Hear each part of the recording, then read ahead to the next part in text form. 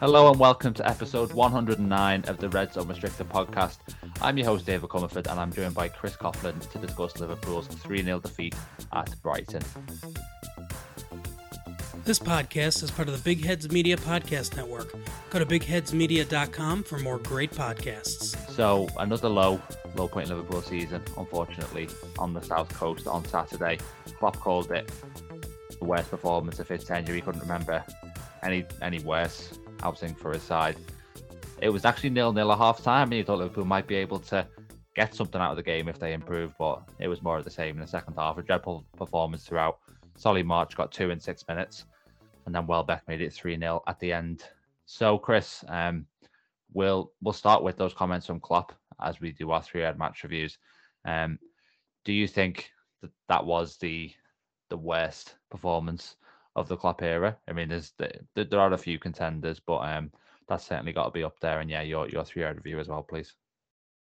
Yeah, first of all, on the worst performance, been trying to think really in terms of ones that compared to it. You could look at the 4-1 at Wembley against Tottenham. Obviously, stands out, but that was maybe more individual errors. You could look back maybe to the 5-0 against Manchester City, but there were extenuating circumstances there. Mane got sent off, and Liverpool had very presentable opportunities just before that red card as well. Napoli earlier this season, I mean, that was just Liverpool got blown away in that scenario. But Napoli are an excellent team. We've seen in Serie A this season, but I do think that was right up there because my three-word match review is that wasn't Liverpool, because that was just so far away from everything that we've become accustomed to in the Jurgen Klopp era. It was just no pressing, no intensity, no ideas, no creativity, no defensive solidarity. And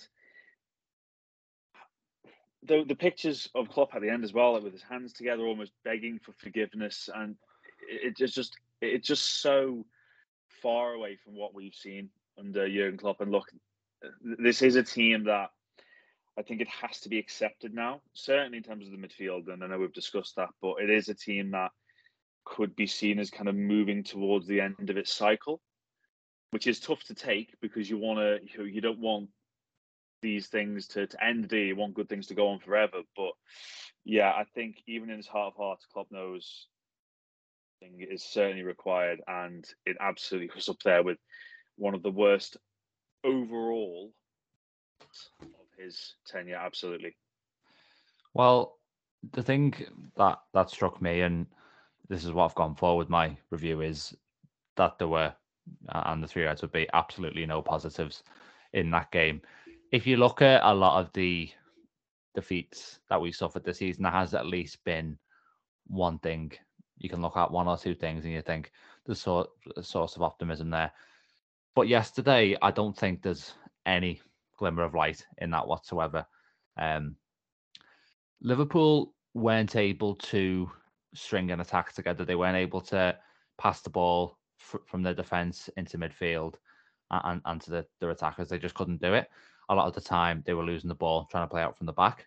And then if they did actually get it into their midfield, they just didn't have the outlet up front. It was sort of this really weird situation where we couldn't get a foothold on the ball.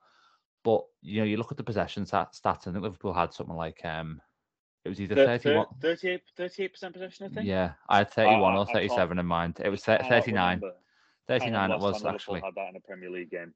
Yeah, it was. Has it ever happened under Klopp apart from the red card against City? I think I remember sort of only 1 or 2 occasions where it's been around that. It's certainly lower than anything we had last season. The 45% was the lowest last season. But when you look at that possession total, you're like, the only circumstance in which that should be acceptable for Liverpool is if Liverpool have changed their game plan and they're sitting off the opposition and they're in kind of a disciplined shape and trying to counter-attack them. Yesterday, it was like trying to do the normal thing, trying to dominate, trying to compete, but just ill-equipped to do it, basically. And it was shocking to watch that really unfold. It was neither here nor there, really, in terms of the game plan. It was just nothing, to be honest. And And that's the thing, you have midfield issues, and we'll talk about those a little bit in a second. But on top of that, yesterday, you've got the actual, within the back four, sort of Joel Matip. That's 2 performances in a row now from him, which have been really poor. And Virgil van Dijk injured. You need him to actually step up, and I was confident that he would. I think he's an exceptional defender, but his sort of worst performances have come in Van Dijk's absence, and then the attack as well. That's the thing that this season, you look at it in terms of the actual volume of chances Liverpool create. I think it's only, Arsenal and City who are doing better than them in that side of the game. But it wasn't as if, it was just wasting chances and being punished for defensive openness at the other end. We weren't creating anything. We had sort of 6 shots in the game. No. And we had a couple of sort of nominal big chances. But I think that's just when, we're basically maybe that Gakpo one where he's, right on the goalkeeper and it's a bit scrappy and things like that. So yeah, there was just absolutely nothing I could see within that, and certainly one of the worst performances. And you looked at it, and that Brighton goal was just basically coming from the outset. And yeah, from the very first whistle. Bearing in mind the amount of danger signs in that first half, you get to half time, recovering, recoup, work out a game plan for the second half, and within 2 minutes, all goes up in smoke because Brighton deservedly. Let's not take anything away from Brighton here. That entire starting 11 cost £31 million. I love the way Brighton have become what they've become in terms of the way that they've scouted, the way that the infrastructure. It's absolutely incredible. I really admire the way they've gone about it, because I saw a tweet saying no disrespect to Brighton, but Mitoma isn't going to be there much longer. He's just a one example, isn't he, of just the scouting that they're able to do, which is absolutely fantastic. But yeah, it really was just so poor all over, and so easy as well. I think I can't remember. We've talked about Liverpool being easy to play against at times, but in terms of an all-round 90 minutes, I can't remember the last time a team had it that easy against Liverpool. And that's the thing, is like, if you're Brighton, you're playing Liverpool, and it's a big win in terms of the stature of the opposition generally, but you've not had to work hard for it at all. There'll be sort of lower mid-table teams that could do a better game than that. And we talk about the result was coming from the first whistle. I think it was maybe even coming before that as well. Coming into this game, it was similar to Brentford in a way. And you just like, the only thing that's telling you Liverpool might win is just like the intangible stuff. Like everything sort of logical in your brain is saying we probably are going to lose this based on how we've been playing and how the opposition have been. And Brighton are everything Liverpool aren't right now in terms of being well organised on and off the pitch. Liverpool look like, I've for so long been a model in terms of what they've done behind the scenes. This season looks chaotic, whereas Brighton have just kind of quietly gone about the business in the way that Liverpool did. And yeah, they've got they're incredibly well coached, and it doesn't even take a well coached team to beat Liverpool right now. It just takes any sort of decently well drilled side, and we look like sort of second favourites in the game. And you've got to say, Brighton above Liverpool in the table, Liverpool down to 9th now in the league. They just look like a better team. It doesn't look like Liverpool don't look like out of place in that part of the table right now. It looks like about where they should be. But let's shift on a little bit. A lot of talk about the need for a midfield signing or midfield signings, maybe more to the point. But at what point do we say, yes, this team is suffering from underinvestments, but also that squad should be doing a lot better than this, surely? I mean, it's not FSG's negligence is enough to take you out the title race, but it shouldn't be enough to have you down in 9th in the league, surely. I'll fire a question straight back at you. In terms of the top half of the Premier League especially, is there a midfield on current form that you wouldn't have over Liverpool's? Well, forget about the ability of the individuals on current form. Is there a midfield in the top half that you wouldn't have over Liverpool's? Well, it's funny you should say that, Chris, because that was kind of on my mind a little bit earlier today when I was watching Newcastle v Fulham. Not actually looking at the Newcastle midfield, obviously they're third in the league now, but looking at Fulham's, with Palhinha would walk in. Palhinha been brilliant this season. Harrison Reed, he's got the legs that that we're missing as well. And then Pereira, who's obviously the kind of the creative force within there. And you look at it and you go, why is the balance of that midfield so much better than that of Liverpool? But yeah, sort of apart from that, and granted it is a major issue, we can't just put everything down to that. Surely, I mean, No, this team needs to be doing a lot better, because if there isn't to be a signing, and we'll talk about what the consequences of that might be in a second, but if there isn't to be a signing, they're going to have to get better at their own accord, and their ceiling should still be much higher than this. Yeah. I think, does it require a reshuffle, for example? I mean, of course, it's been talked about for longer than I can remember about Trent Alexander-Arnold in midfield, but Matoma enjoyed his time against Alexander-Arnold yesterday. He really did. Is it time to focus on Joe Gomez at right back and finally shift Alexander-Arnold into midfield? Is that too straightforward? I do think that's an option that should be explored. I really do, because I think Joe Gomez is a very capable right back. I think he's arguably better at right back at times than at centre back.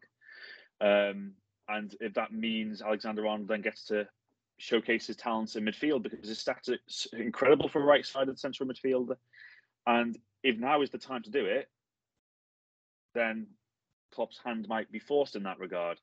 It's funny because I mean, I know we might look ahead to Wolves in a sec, but I was just thinking ahead to Wolves and those kind of examples, and all of a sudden now we're thinking, obviously, quote unquote reward is another trip to the Amex. So that's interesting in itself. But the squad as a whole, yes, there are injuries, of course there are, and they are kind of all focused maybe more towards the forward line. But there was seeing news today, or reports rather, that Liverpool seem to have pulled the plug on Navigator's negotiations. So how much more game time do we expect to see from him before the end of the season? Does it defeat the point in terms of giving him game time if he's not going to sign a new contract? And I saw one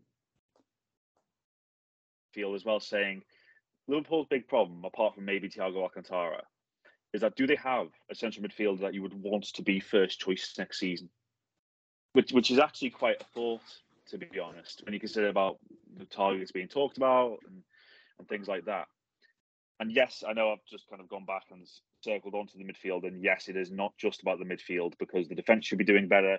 The forwards should be doing better in terms of the intensity, in terms of the press. But I just feel the central area, teams know that is Liverpool's weak point at the moment, because they just know it's so easy to bypass that. And next thing you know, you've got 3 or 4 men heading towards Liverpool's defence. So I do think that is the root of the problem. But nevertheless, others around the squad should be making up for that, because just one little area does not affect Liverpool's entire game plan. I think I was saying this when I was watching the game yesterday.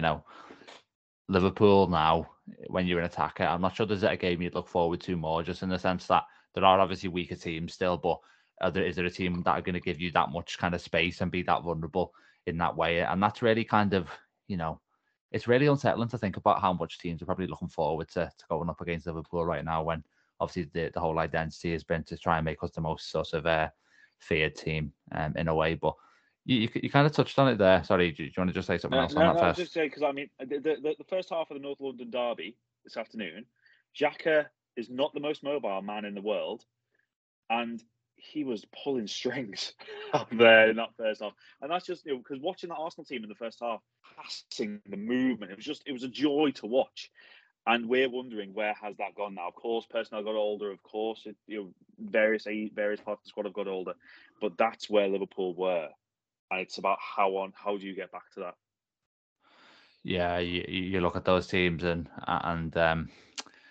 that performance, in the North London derby was what you kind of expect from a sort of a vintage Liverpool or a vintage Man City, I suppose. But you touched on it there, Chris.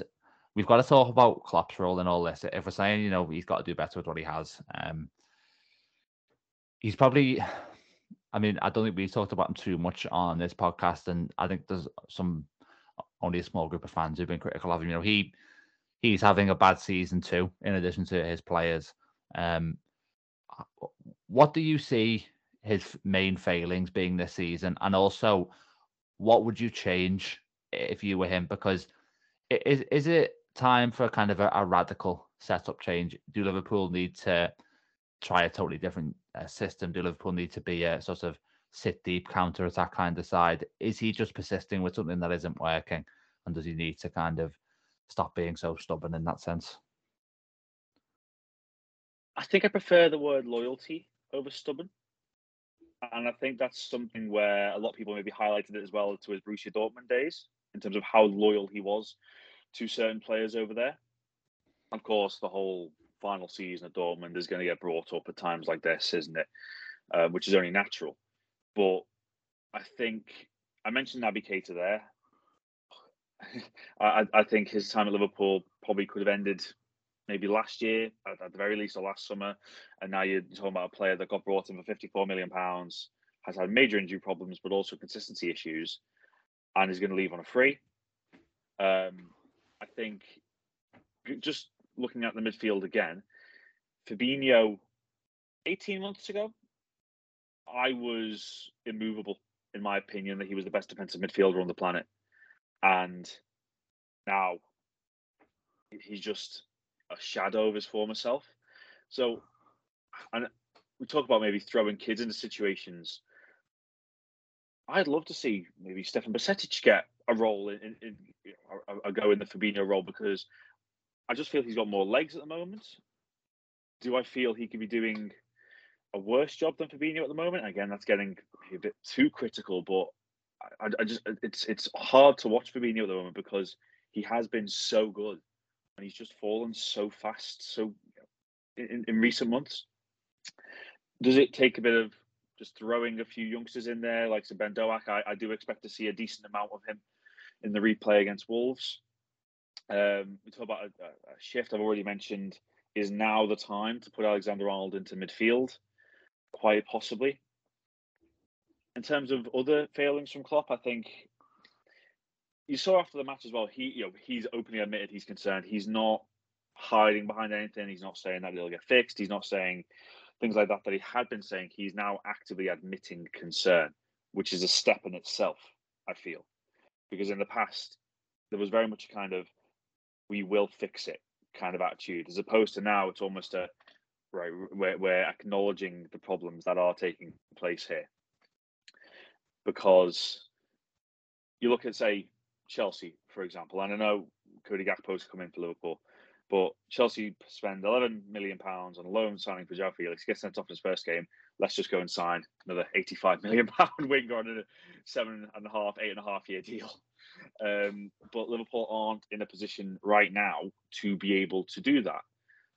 I think another reinforcement or two could come in, or should come in now, because it's worth looking at now. The gap to the top four, if we're still talking about the top four, is 8 points. Sorry, is 10 points rather. And that is a mammoth gap. Even at the time Liverpool closed the gap during the COVID season, this is a big gap considering the form as well. Because I'm looking at Arsenal finishing the top four, Manchester City, Newcastle, and Manchester United. Do I see any of them dropping out the top four? Hand on heart, right now, I don't, and that's regardless of what Jurgen Klopp does, to be honest. So is the rest of the season about kind of figuring out what to do next season? Is it about finding out stuff about himself to improve on? I'm not sure, because now it could be all about focusing on Real Madrid a month away, to be honest.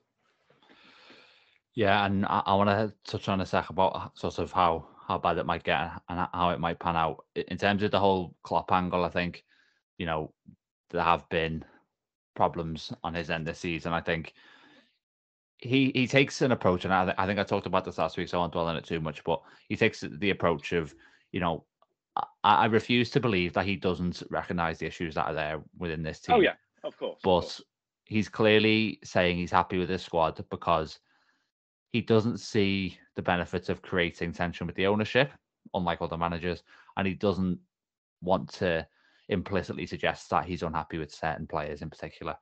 And that is a valid approach. It's an approach that has maybe served him well in the past, but this season, it's sort of become more problematic. And he has changed systems earlier in the season. You know, we've seen 4-2-3-1, we've seen 4-4-2, but what we've not necessarily seen is a change in terms of footballing principles. And I understand that managers can be wedded to those, but does he need sort of one of his staff? Do his staff need to pressurize him almost into sort of saying, look, the way, you know, we're trying to play as if we're still a vintage Klopp side, you know, we are going to need to kind of, I think that the thing would be to, you know, we've seen in certain games this season, that second half against Tottenham, against Man City at home, against Napoli at home, Liverpool were more conservative, they were more withdrawn in their shape, and it wasn't sort of vintage Liverpool by any means, but it was more effective. Is that what you do? You know, I don't have necessarily the exact answer, but it just feels like, you know, elite managers, one of the defining features of them is, can they be flexible? Can they solve tactical problems? And as much as the biggest reason for Liverpool's failures this season is underinvestment, Klopp has not been able to make a tactical change so far that has had a significant breakthrough in terms of improving the performance of the team, and that's on him, you'd have to say. But in terms of what the next few months look like, the message, and we've not really seen anything serious to suggest otherwise, even after this defeat, is that there isn't going to be another midfield sign. And so, as I mentioned there, Liverpool are down to 9th in the Premier League now. If they don't sign another midfielder between now and the end of the January window, how bad can it get in terms of their finishing position? Is it going to be sort of, is there a risk, and we don't want to sensationalize, but it seems like there's a genuine chance that it could be a Europa League battle more than a Champions League battle at this moment in time. You know, you mentioned the strength of those sides in there previously. Yeah. Right now, being brutally honest, I am struggling to envisage Liverpool finishing in the top 4 because of the strength of the teams that currently occupy those positions. Even City in the Manchester derby, I don't think they looked themselves. But they still will accumulate enough points, you would imagine, to finish in the top 4. Newcastle, what I think is remarkable about them is that, yes, they have money to spend, but they haven't really spent it overly so far. You know, they've still got Dan Burn at left back. They've got Sean Longstaff doing a great job in midfield. Joel Linton's transformed into a fantastic midfield player. Fabian Schär is very, very cheap in comparison. So Eddie Howe's doing an incredible job there. And Erik ten Hag is just doing a great job for United, of course. We could probably do an entire podcast on their first goal in the Manchester derby, but let's not touch on that. He's just got the ethos of Manchester United. I think the way he approached the whole Ronaldo situation as well. You talk about adaptability. That was massive from Erik ten Hag to deal with Ronaldo the way that he did. In terms of how bad it can get for Liverpool, there's a danger. I do think there's a danger of missing out on Europe. I do, just because right now, Liverpool played Chelsea on Saturday, which is, the big TV game at the 12:30 slot, and it's 9th versus 10th, which I don't think the TV selectors expected at that point of the proceedings. But that's what it is. That's the way the cookie crumbles. And we talk about Brighton. We talk about Brentford as well. They are two teams at the moment that are riding the crest of a wave and really, really enjoying their football. And I just look at Liverpool at the moment, and I was looking at Arsenal again today. You talk about the pass and the movement, all that kind of stuff, and I'm like, where's that when it comes to Liverpool? And I do think for the Brighton game, and for all the Nunez criticizers, that was a massive loss, because if you talk about lack of creativity, he was the one to get in behind, to run in behind, to allow a midfield player or Trent Alexander-Arnold or Andy Robertson to look forward with a pass. For him not to be there, that's a big, big loss. And finally, people might realise that it's the whole Gini Wijnaldum situation where you don't realise what you've got until something's gone. So, doesn't come in. It's Champions League football. And I expect a real battle in terms of any European place. That's notice I haven't mentioned the Champions League last 16 because I just think I don't think Real Madrid. Anfield does weird things on European nights. Of course it does. I mean, you can never rule Liverpool out on European nights, but Real Madrid hearing a team that are currently 9th in the Premier League. Yeah, it's one of them. I'm just waiting for something. There's going to be something for us this season. There's going to be we've got like a couple of really big satisfying wins left in us. If we can get one of those against Real Madrid, then it will go a long way, I think, towards improving the season. But I do believe that those victories will come.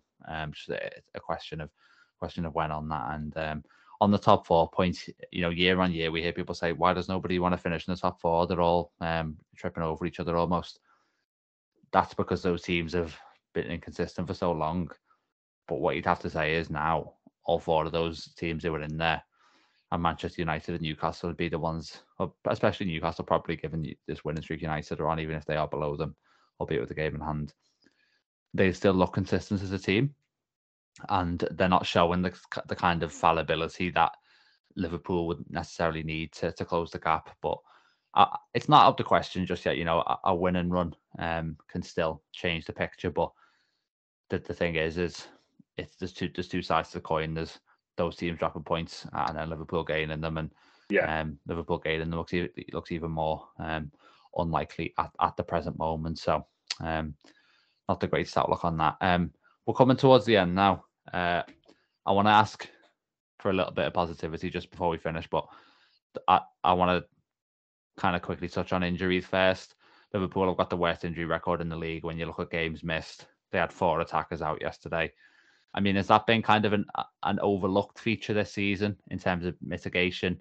Because it has kind of felt at times like it's developing into another sort of 2021 season style situation with those injuries, because it has kind of been constant, and we've not really seen, not even the full strength team. It's like we've not been able to see sort of close to it for a sustained period.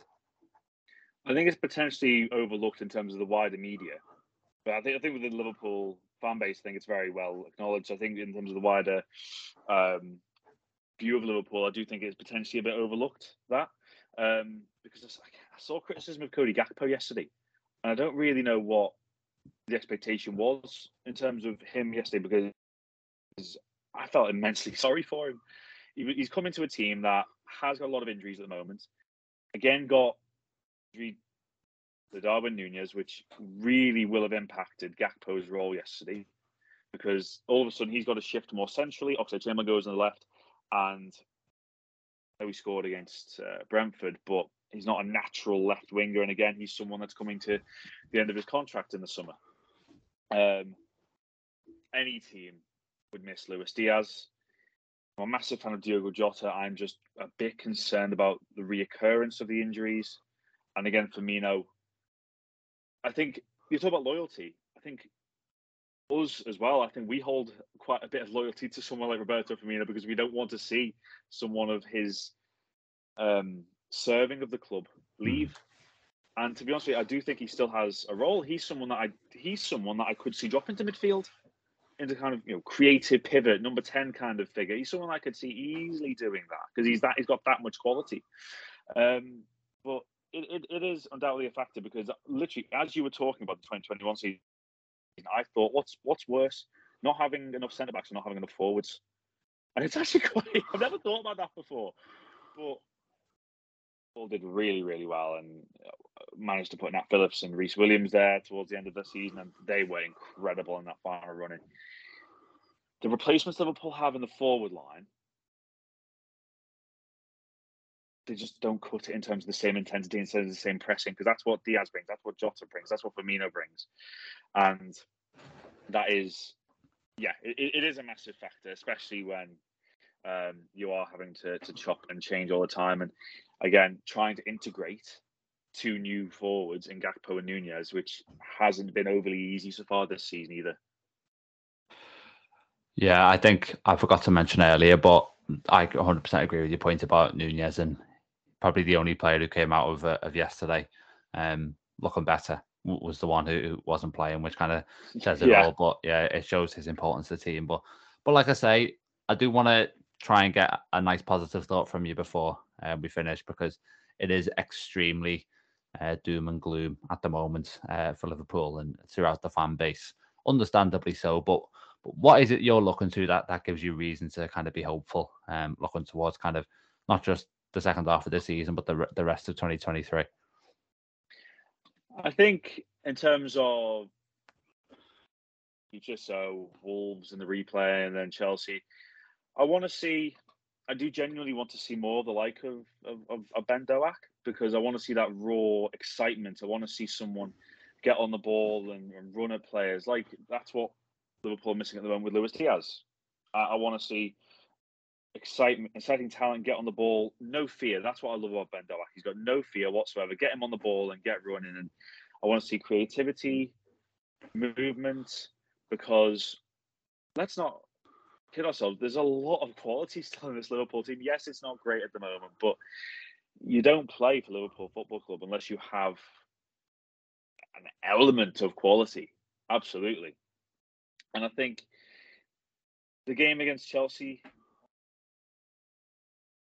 you mentioned the satisfying wins there. It almost kind of feels like that could be one, doesn't it? Because they didn't have it their own way against Crystal Palace today. I think Chelsea are far from flowing under Graham Potter. It was a big win for them today, it has to be said, but I think they are extremely vulnerable. And it's a game at Anfield where everyone knows what's at stake. You get the feeling that for both teams, it's a similar kind of situation, that in terms of their hunt of the European places, it's a kind of a kickstart game. It's a game that they both know has to result in 3 points. It's also funny being the first game against Chelsea this season as well. Obviously with the rearranged one to come at Stamford Bridge as well. But it's a game, look, you can't not look forward to it. A game against Chelsea, given the history between the two clubs as well. And ultimately, every time you go into a game, I do think if you can't look forward to a game, just don't watch it, at least. And there's certainly no Liverpool games that I don't plan on watching anytime soon. So, it is on Jurgen Klopp. It is on the players, because I think kind of Instagram pictures after games in terms of the messages and stuff that go with those kind of quotes. But I thought it was noticeable about how to the point the likes of Robertson, Alexander-Arnold, Henderson were on Instagram, because they all knew that was far from the standard set by this Liverpool team. And just you can imagine behind the scenes the work they'll be going into getting it right, and hopefully a big second half to the season. And in particular, I know I mentioned Real Madrid, but I'm very much looking forward to that tie as well, because it'll be the first time. Obviously, I wasn't able to get to Paris, but seeing Liverpool against Real Madrid, it's one of those things you grow up wanting to see, isn't it? So yes, there is a lot to look forward to. It might not seem right now, but a lot to look forward to for Liverpool in 2023 and beyond. And that Chelsea game is the halfway point of the season, so there's still half of it to go, like you say, to try and salvage it. And I've got a feeling, said earlier about Liverpool, you're only confident when you're up against a dysfunctional team, and those two teams are pitted against each other. So I've got a good feeling about that one, at least. So that'll be my optimism. But yeah, thanks for jumping on. Again, Chris, we will be back after the FA Cup replay against Wolves in midweek. But yeah, in the meantime, if you enjoyed the podcast, please subscribe. Please press the notification button so you get notified every time a new episode drops. And also you can give it a 5-star rating on Spotify or a positive review on any other podcast platform. That would be much appreciated. And yeah, we're uploading the podcast to YouTube now, so you can see us discussing it. You can see the miserable looks on our faces as we as we delve into it. So yeah, if you're watching on there, remember to like and subscribe as well. But yeah, until next time, take care.